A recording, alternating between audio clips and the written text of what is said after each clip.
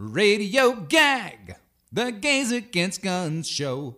Prepare to gag, yeah. Good evening, everybody, and welcome to Radio Gag. Reggie, thank you so much for that fantastic introduction. We love being live here on Radio Gag. Yes, we do. My name is Paul Rowley. I'm one of your co-hosts this evening. And my name is Brendan Wright, and I'll be your other co-host this evening. Welcome, Brendan. First time on air. Yeah, first time. Well, on Radio Gag, anyway. I don't know where you've been before exactly. tonight. You know. Anyway, welcome everybody to this week's show. Radio Gag is the weekly update on how we are working to end the horror that is the American gun violence epidemic. This week, we hear from Brendan about the nationwide recess rallies that were demanding that the government reconvene for emergency sessions on gun control. We have a special report from our Provincetown Gag chapter. And first, we're going to kick things off with the latest in gun violence prevention news. 3 young men were arrested this weekend, all having threatened to carry out domestic terror, mass shootings, all having stockpiles of ammunition and weapons in their homes. Police in Volusia County, Florida, confiscated 400 rounds of ammunition and arrested a 25-year-old man after his ex-girlfriend alerted them to texts he sent threatening to carry out a mass shooting. A tip from the public also led to an arrest in Ohio. Police said a 20-year-old man threatened to carry out a shooting at a local Jewish community centre. While in Connecticut, a 22-year-old man was arrested after raging about planning a mass shooting on Facebook. Further to a search of his home, he was charged with illegal possession of large-capacity magazines. A recent FBI study shows that over 85% of potential shooters brag online about their plans in advance, but yet only half of the people who see such posts contact law enforcement. Here in New York State, Governor Cuomo has advanced the New York State Hate Crimes Domestic Terrorism Act. Under this proposal, mass shootings motivated by hate, based on people's actual or perceived race, colour, ancestry, gender identity or expression, sexual orientation, would be punishable by up to life in prison without parole. Governor Cuomo stated, white supremacists, anti-Semites, anti-LGBTQ folks, white nationalists, these are Americans committing mass hate crimes against other Americans, and it should be recognized for what it is, domestic terrorism. New York City Council Speaker Corey Johnson said, our terrorism statutes should not feed into the false notion that foreign terrorists are the only threat to our nation. Our diversity is our strength. US Representative Hakeem Jeffries said, we now must act at the federal level to ban weapons of war. They have no place around our families or in our communities. Pressure from New York gun violence prevention groups has led to the state passing some of the country's strongest gun safety laws, including the 2013 SAFE Act, which keeps guns out of the hands of convicted felons and individuals suffering from mental illness, ensures private gun sales are subject to background checks, and bans high-capacity magazines and assault weapons. Governor Cuomo also recently enacted the Red Flag Bill to prevent individuals who pose a risk to themselves or others from purchasing a firearm, a law many gun violence prevention advocates believe would have prevented massacres such as Parkland, where it was evident to many that the shooter posed a serious threat. But despite the recent upsurge in racially motivated attacks, the GOP refused to acknowledge how racist rhetoric, much of it coming from our current sitting president, continues to incite young white men to carry out acts of domestic terror. A leaked memo from House Republicans picked up this week by the Tampa Bay Times shows that the GOP is urging its politicians to blame recent mass shootings on the left, deliberately downplaying the role of white supremacy. However, online manifestos published by these shooters in advance of their crimes consistently use racist, extreme right-wing, white nationalist theories as justification for their acts. Extremist-related murders have spiked in the last year, according to the Anti-Defamation League, and the vast majority, over 75%, are committed by right-wing extremists and white supremacists. Not a single extremist-related murder in the United States last year was carried out by the left.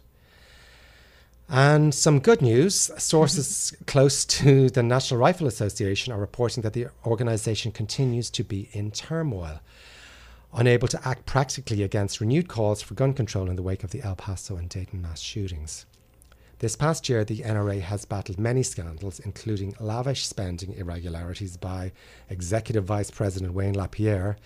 LaPierre opposes an assault weapons ban and background checks, claiming the constitutional right to keep and bear arms is not bestowed by man, but granted by God to all Americans. Perhaps God also grants to him his salary, which is in excess of $5 million per annum. Other failures of the NRA include a massive financial management crisis, a rash of board member resignations, an attempted coup at the group's annual conference. It lost their president, Oliver North, and top lobbyist Chris Cox, and Ackerman McQueen, the NRA's ad agency for nearly 4 decades, dumped them, while the NRA TV has been discontinued. And interestingly, the NRA now has a net negative rating for the first time, according to a poll of, wait for it, Fox News viewers. Only 42% of Fox News viewers polled view the NRA favourably, compared with 49% in 2018. 47% viewing the group unfavourably. Even though those who support the NRA are concerned, one member who contacted the NRA asking about its plan of attack on possible gun safety legislation said, "What we got back was gobbledygook. I'm worried. NRA, you have been chopped." Just some light drama there, nothing too serious. Exactly, right. Well, I am glad to hear it, because they are a nefarious and horrible, Absolutely, self-called charity. At this point in the show, we are going to do what we call our In Memoriam. We do an In Memoriam at every show, which pays tribute to somebody we've recently lost to gun violence, and it reminds us why we do this show and we do this work. Cincinnati, Ohio. Nico Larkin was shot and killed this weekend while riding a city bus home from work. He was 21 years old. The Cincinnati Metro bus was seemingly caught in the middle of a gunfight Saturday evening in the North Avondale area. There is no indication the bus or the victim were the intended target. The driver of the bus acted quickly and drove his passengers away from the gunfire. He took the bus directly to the University of Cincinnati Medical Center. But for Nico, it was too late. His brother said, "Not one person can give you a bad report on Nico because he was truly an angel." He says the family is having trouble understanding the shooting, that it was just a freak accident. Nico left behind a 3-year-old daughter, Serenity. Just last week, he posted a picture of her as a baby online with the comment saying, "She was so little." Nico had also recently become the proud father of a baby boy. On Nico's Facebook page, Serenity's mother wrote, "I keep calling. You're not picking up. You can't be gone. You just can't. God, Nico, if I can just hear your voice one more time. I couldn't even get a goodbye. I never once in a million years thought I'd have to say this. R.I.P. Nico." Just insane to think that in this country you can't even get the bus home from work right. without getting shot. Yeah, I can't even imagine, that poor kid, 21 years old, which, like I say, the In Memoriam is always reminds us why it's so important for us all to come out against gun violence and to work for greater gun safety laws in this country. So this weekend, of course, you were super active in that regard. So do you want to tell us a wee bit about what was going on? Yeah, absolutely. So this past weekend, you may have heard going on across the country, Moms Demand Action, one of the gun violence prevention groups that's very active, across the country.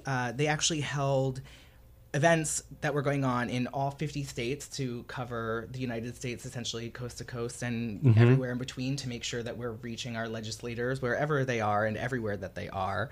And these events were called recess rallies. Okay. Of course, because of the recess going on right now, so our legislators are not in office on the federal level. So bringing attention to that fact and just demanding that some type of action be taken specifically around gun control and really proactively working to end gun violence. Yeah. Gays Against Guns was present in 2 different rallies. So we had a great contingent here, local in New York, that was present in Foley Square. And myself, I went up to New Haven, Connecticut to be present at one of their additional rallies as well. Really, the purpose behind these rallies as well, there were a couple of main tenets that Moms Demand Action was focused on bringing to attention and bringing to the forefront of their events, which included the daily impact of gun violence that often goes overlooked in the media, being essentially that about 100 people are actually killed each day as a result of gun violence, and of course many others are injured as a result of that, again, every single day in our country. Yeah. They were also raising awareness for background checks, and then also the importance of red flag laws. And red flag laws essentially allow people to seek court orders to block someone in a crisis from obtaining access to guns. One specific example of this, of a red flag law, would be also found in California. So this is just, again, one specific example, where California has a red flag law making it legal for family members to ask the court to secure firearms from relatives they suspect of being a potential threat to public safety. So really, again, they're really trying to proactively bring attention to public safety, to putting in common sense barriers to make sure that we're safe in our everyday lives, so you don't have to worry about going to the bus, going to the store, any of those really daily things that we do that now, unfortunately, we have to worry about being shot at. Exactly, yeah. Well, we have you gave a wonderful speech up there, and we have an excerpt of that for the listeners. Stand by for that, folks. Great. Advocacy surrounding combating gun violence as a way to further support and raise awareness for the ways in which the intersections of identity and marginalized communities can find themselves at even greater risk of becoming victims of gun violence as a result of the gun culture our country has allowed to flourish.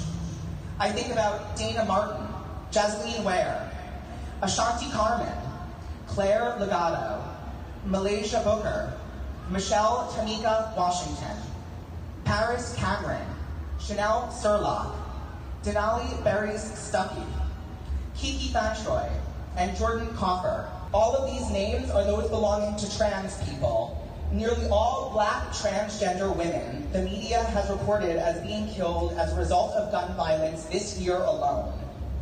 When we truly commit ourselves to looking at the everyday impact of gun violence, we cannot forget that we are also fighting for those often marginalized in our society. Thanks for that, Brendan. I should tell our listeners as well that not only did you go up there to give that speech, but you also did it in 6-inch glittery ruby slippers. Yes, I did. And of course, the moms and all the organizers were loving that as well. And were very impressed by my navigation of the steps of the courthouse where the event was happening in the summer heat. Yeah, well, in those heels. And this, I got to say, this is what I love about Gays Against Guns, is that we're not only fighting for better gun safety laws, but we're also fighting homophobia and transphobia at the same time, just in our everyday lives, And doing so in style, too. In style, of well, course, that's as it should be done. But the point that you make there is so important, and it's one that we come back to again and again, is that marginalized communities are the ones who are at most risk from gun violence, and yet people that we hear very little about. I read recently that one estimate is that the average life expectancy of an African-American trans woman is 33 in this country, which is like below where you would expect, the length that you would expect to live if you were living in a famine-ravished country war zone. Insane. Totally. Insane. Mm-hmm. Yeah, and I think that was something that was a takeaway for me for the event too. I think, of course, it was an honor to be able to speak in the lineup of speakers that they had in New Haven, which included Senator Blumenthal as well as the mayor of New Haven, Tony Harp, and also just being able to speak as well with other representatives from Moms Demand Action. After I was able to give my speech and the event was concluding, many of their members who helped organize the event came over and thanked me for specifically highlighting the impact on these marginalized communities. Yeah. Well, thanks for that. Of course. We are going to go to our next section now. We have... let's go for it.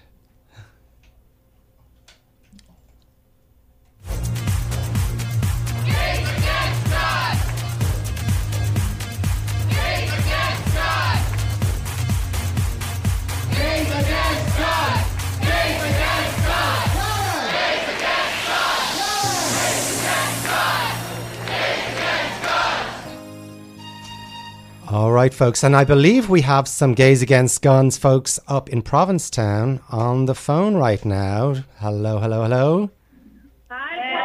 Oh my God. Hi, everyone. How many of y'all are up there? That is crazy. That sounds like quite a gang. It's a gaggle. It's a whole gaggle of gaggers. So we're here in P-Town. We'll just go around real quickly. I'm Mary Ellen. Kathy Marino Thomas, Bridget McGinn. J.W. Walker, Debbie Cirillo. and Joshua Chaden. And we're here in P-Town enjoying the beautiful vacation and recess, just like Congress, but oops, we're actually doing work. Of course. Always. Gagging never stops. Never. Never, ever. Never right. Yeah, so We met some P-Town gaggers, and we've been having a good time getting to know them. We're getting great. ready to march in the Carnival Parade here in P-Town on Thursday, where we'll remind everyone that gun violence is an epidemic in this country.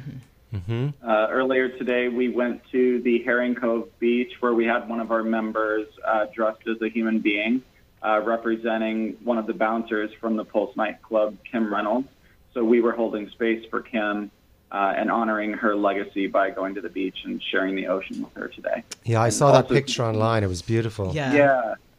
And Yeah. it stimulated a lot of conversation, It you sure know, and did. people saying, what is happening? Just what is going on? Yeah, yeah. What can we do? So one of the things, Paul, that's been amazing is during the interviews that we've had with people, and we're going to play a couple in a few minutes, but it's just that having these engaged conversations with people, not only in this particular community, but just throughout, is not having to really explain too much what the letters GVP means or what what your perspective is on gun violence. People immediately know and have informed opinions. Wow. And I think that's fantastic to show as far as how engaged people have become. Yeah.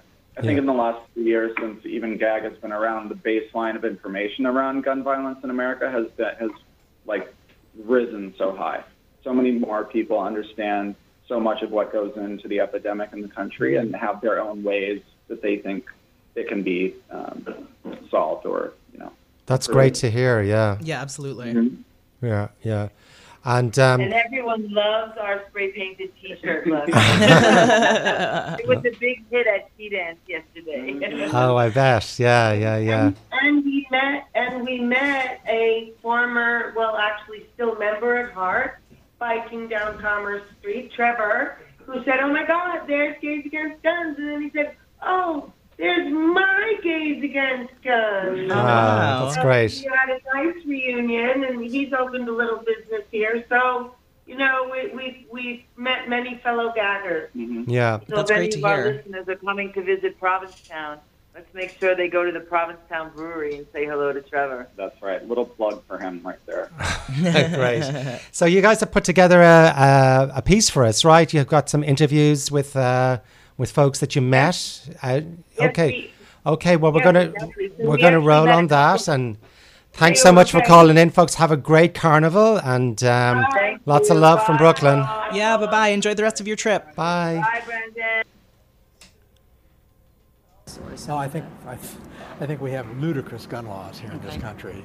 Background checks are certainly a reasonable thing to ask, and a bare minimum, as far as I'm concerned. We're awash with the things, and in my mind, as a hunter, I own guns. As a hunter, I do not understand why someone would need 40, 50, 80 guns. So you said at a bare minimum, as far as background checks, what would be the like a big ask? Well, I'm not sure that we can ever get away with a big ask, but I think that you could certainly require that military hardware not be distributed to people, to non-military personnel. Right. And so that's something that I think this would be very reasonable. And altering guns so that they become more military grade is also something that I think could be legislated against. Very Certainly the House can do something. I doubt that the Senate will do a thing. But it's important, I think, for the House to take action. So I grew up in Idaho, in a state where guns and everything, I went to school with a shotgun in the back of my pickup after school. So for me, it was common day. But now living in today's world, and you see it every day. To me, anyone that has a gun needs to be known. We need to know where those guns are, who has those guns, and it shouldn't just be being exchanged back and forth. Even growing up with guns, to me, I can see how they could easily put in the wrong hands. So what are you personally doing to bring to light or to combat gun violence? I mean, I think in our daily lives, we talk about it, we're living it. We are supporting things like, shirts and all those kind of things, but I think it's speaking out, and, my family still lives in Idaho, and my dad, when Donald Trump got elected, he told me that he voted for Donald Trump because he didn't want to lose his Second Amendment rights. And I have told him over and over, I said, that is not the case. We as whoever do not want to take those weapons right away. We just want to make sure they're in the right hands with the right people. So, yes. Thank you. Thank you so much for your time. All right, well, thanks, Kathy, Mary Ellen, Bridget, and all the gaggers up there in P-Town for that report. If you ever wondered what it feels like or sounds like to talk about gun violence prevention in a gay tea dance, well, now you know, folks. Yeah, now you know. It's like house music and gun safety discussions. Yeah, and some sensible, serious conversations. Right, always, right? But it's really encouraging to hear that folks are really now, in people's minds. I mean, how can it not be, right, with this epidemic that we're surrounded by? But that it really is, an issue for folks, and it's going to be an issue in the ballot. Yeah, absolutely. And I think that was really telling when our gaggers in P-Town were on the phone and were saying how now it's just feels as though everyone recognizes what GVP stands for and really does have an opinion and is ready to talk about gun violence and their stance on gun laws, gun ownership, and all of that, just because of the way in which the climate has evolved and how, especially in the last couple of years, it's just such a prevalent everyday thing that we really have to think about in America. Yeah. I suppose a lot of it as well is people are, of course, getting more active these days because we're living under a fascist regime. Exactly. Speaking of which, Josh just texted me from Provincetown to say that, despite all the joyous collapsing of the NRA, they still are a huge force to be reckoned with. And, absolutely. Here's a tweet that Josh just texted me from Ms. Wayne LaPierre. I spoke to the president today. We discussed the best ways to prevent these types of tragedies. The president is a strong Second Amendment supporter, supports our right to keep and bear arms. I thought it was God that gave him that right. I don't know why they need, lying Donald Trump to help him with God's work. But anyway. Completely. Anyway, yeah, but, they spent $30 million on Trump's election campaign. So no wonder, right after El Paso, right, he's like, oh, yeah, we need stronger background checks. Next thing you know, the Republicans are sending out these memos telling people to not talk about, talk about mental illness, not talk about white supremacy. And video games. Yeah, right. Wait, they have the same video games in Canada. Right. Yeah.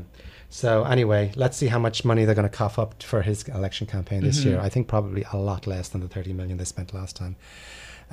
So just a couple of little things for the listeners. You're listening to WBAI, listener-supported radio, and we are Gays Against Guns. If you want to find out more about our work, you can find us online, gaysagainstguns.net, on Facebook, on Instagram, on Twitter, Gag No Guns. We have chapters across the country. Please just reach out if you want to know more. Another great way of getting involved with our work is by becoming a WBAI buddy in the name of Radio Gag. Chip in a few bucks every week and help keep us live on air every Tuesday. You can do that through the WBAI website also. All the info is super easy to find. The next Gays Against Guns meeting is a week from Thursday. That's at the LGBTQ Centre. Yep, so that'll be on August 29th. And you'll get to see Brendan in his red heels. Yeah, perhaps. Maybe. You never know what I might show up in. You never know. You never know with Gays Against Guns. So we're going to round things out. Thank you so much to Reggie, as always, for being our engineer supremo. We're going to wrap up with our hell yes. First of all, I want to do a hell yeah to all the organisers of this weekend's recess rallies. Hell yeah.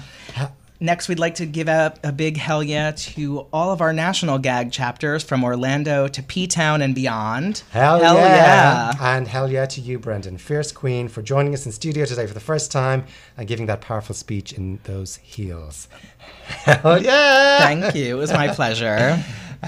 So thanks for listening, everybody. Really appreciate it. We're back next Tuesday, and every Tuesday at 6:30. You can listen to any of our previous shows on the BAI website or on any major podcast platforms. And we leave you, as always, with our fabulous political singing quartet, Sing Out Louise. Take it away. Well, I think it would be nice if we could break your lobby, 'cause no, not every lobby knows how to lobby like you. No, and you never think twice before you take our dreams away. Well, we say f*** the NRA and all the cash you blew. Oh yeah, you bought up Congress for 20 million, and then the White House 30 million more. Well, you can spend your heart out, a billion zillion. We don't care about your money, we are showing you the door. 'Cause we gotta have faith, we gotta have faith. Oh yeah, we gotta have faith, the faith, the faith. We gotta have faith, the faith, the faith. Baby, we won't go back to yesterday, so please, please, please sashay away.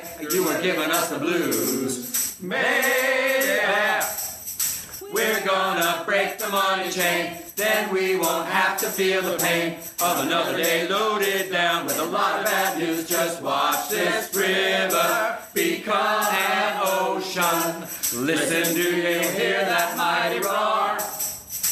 Yeah, baby, we'll keep resisting your evil notions. We have had it up to here and we are showing not one more. 'Cause we gotta have faith, we gotta have faith. Oh yeah, we gotta have faith, the faith, the faith. We gotta have faith, the faith, the faith.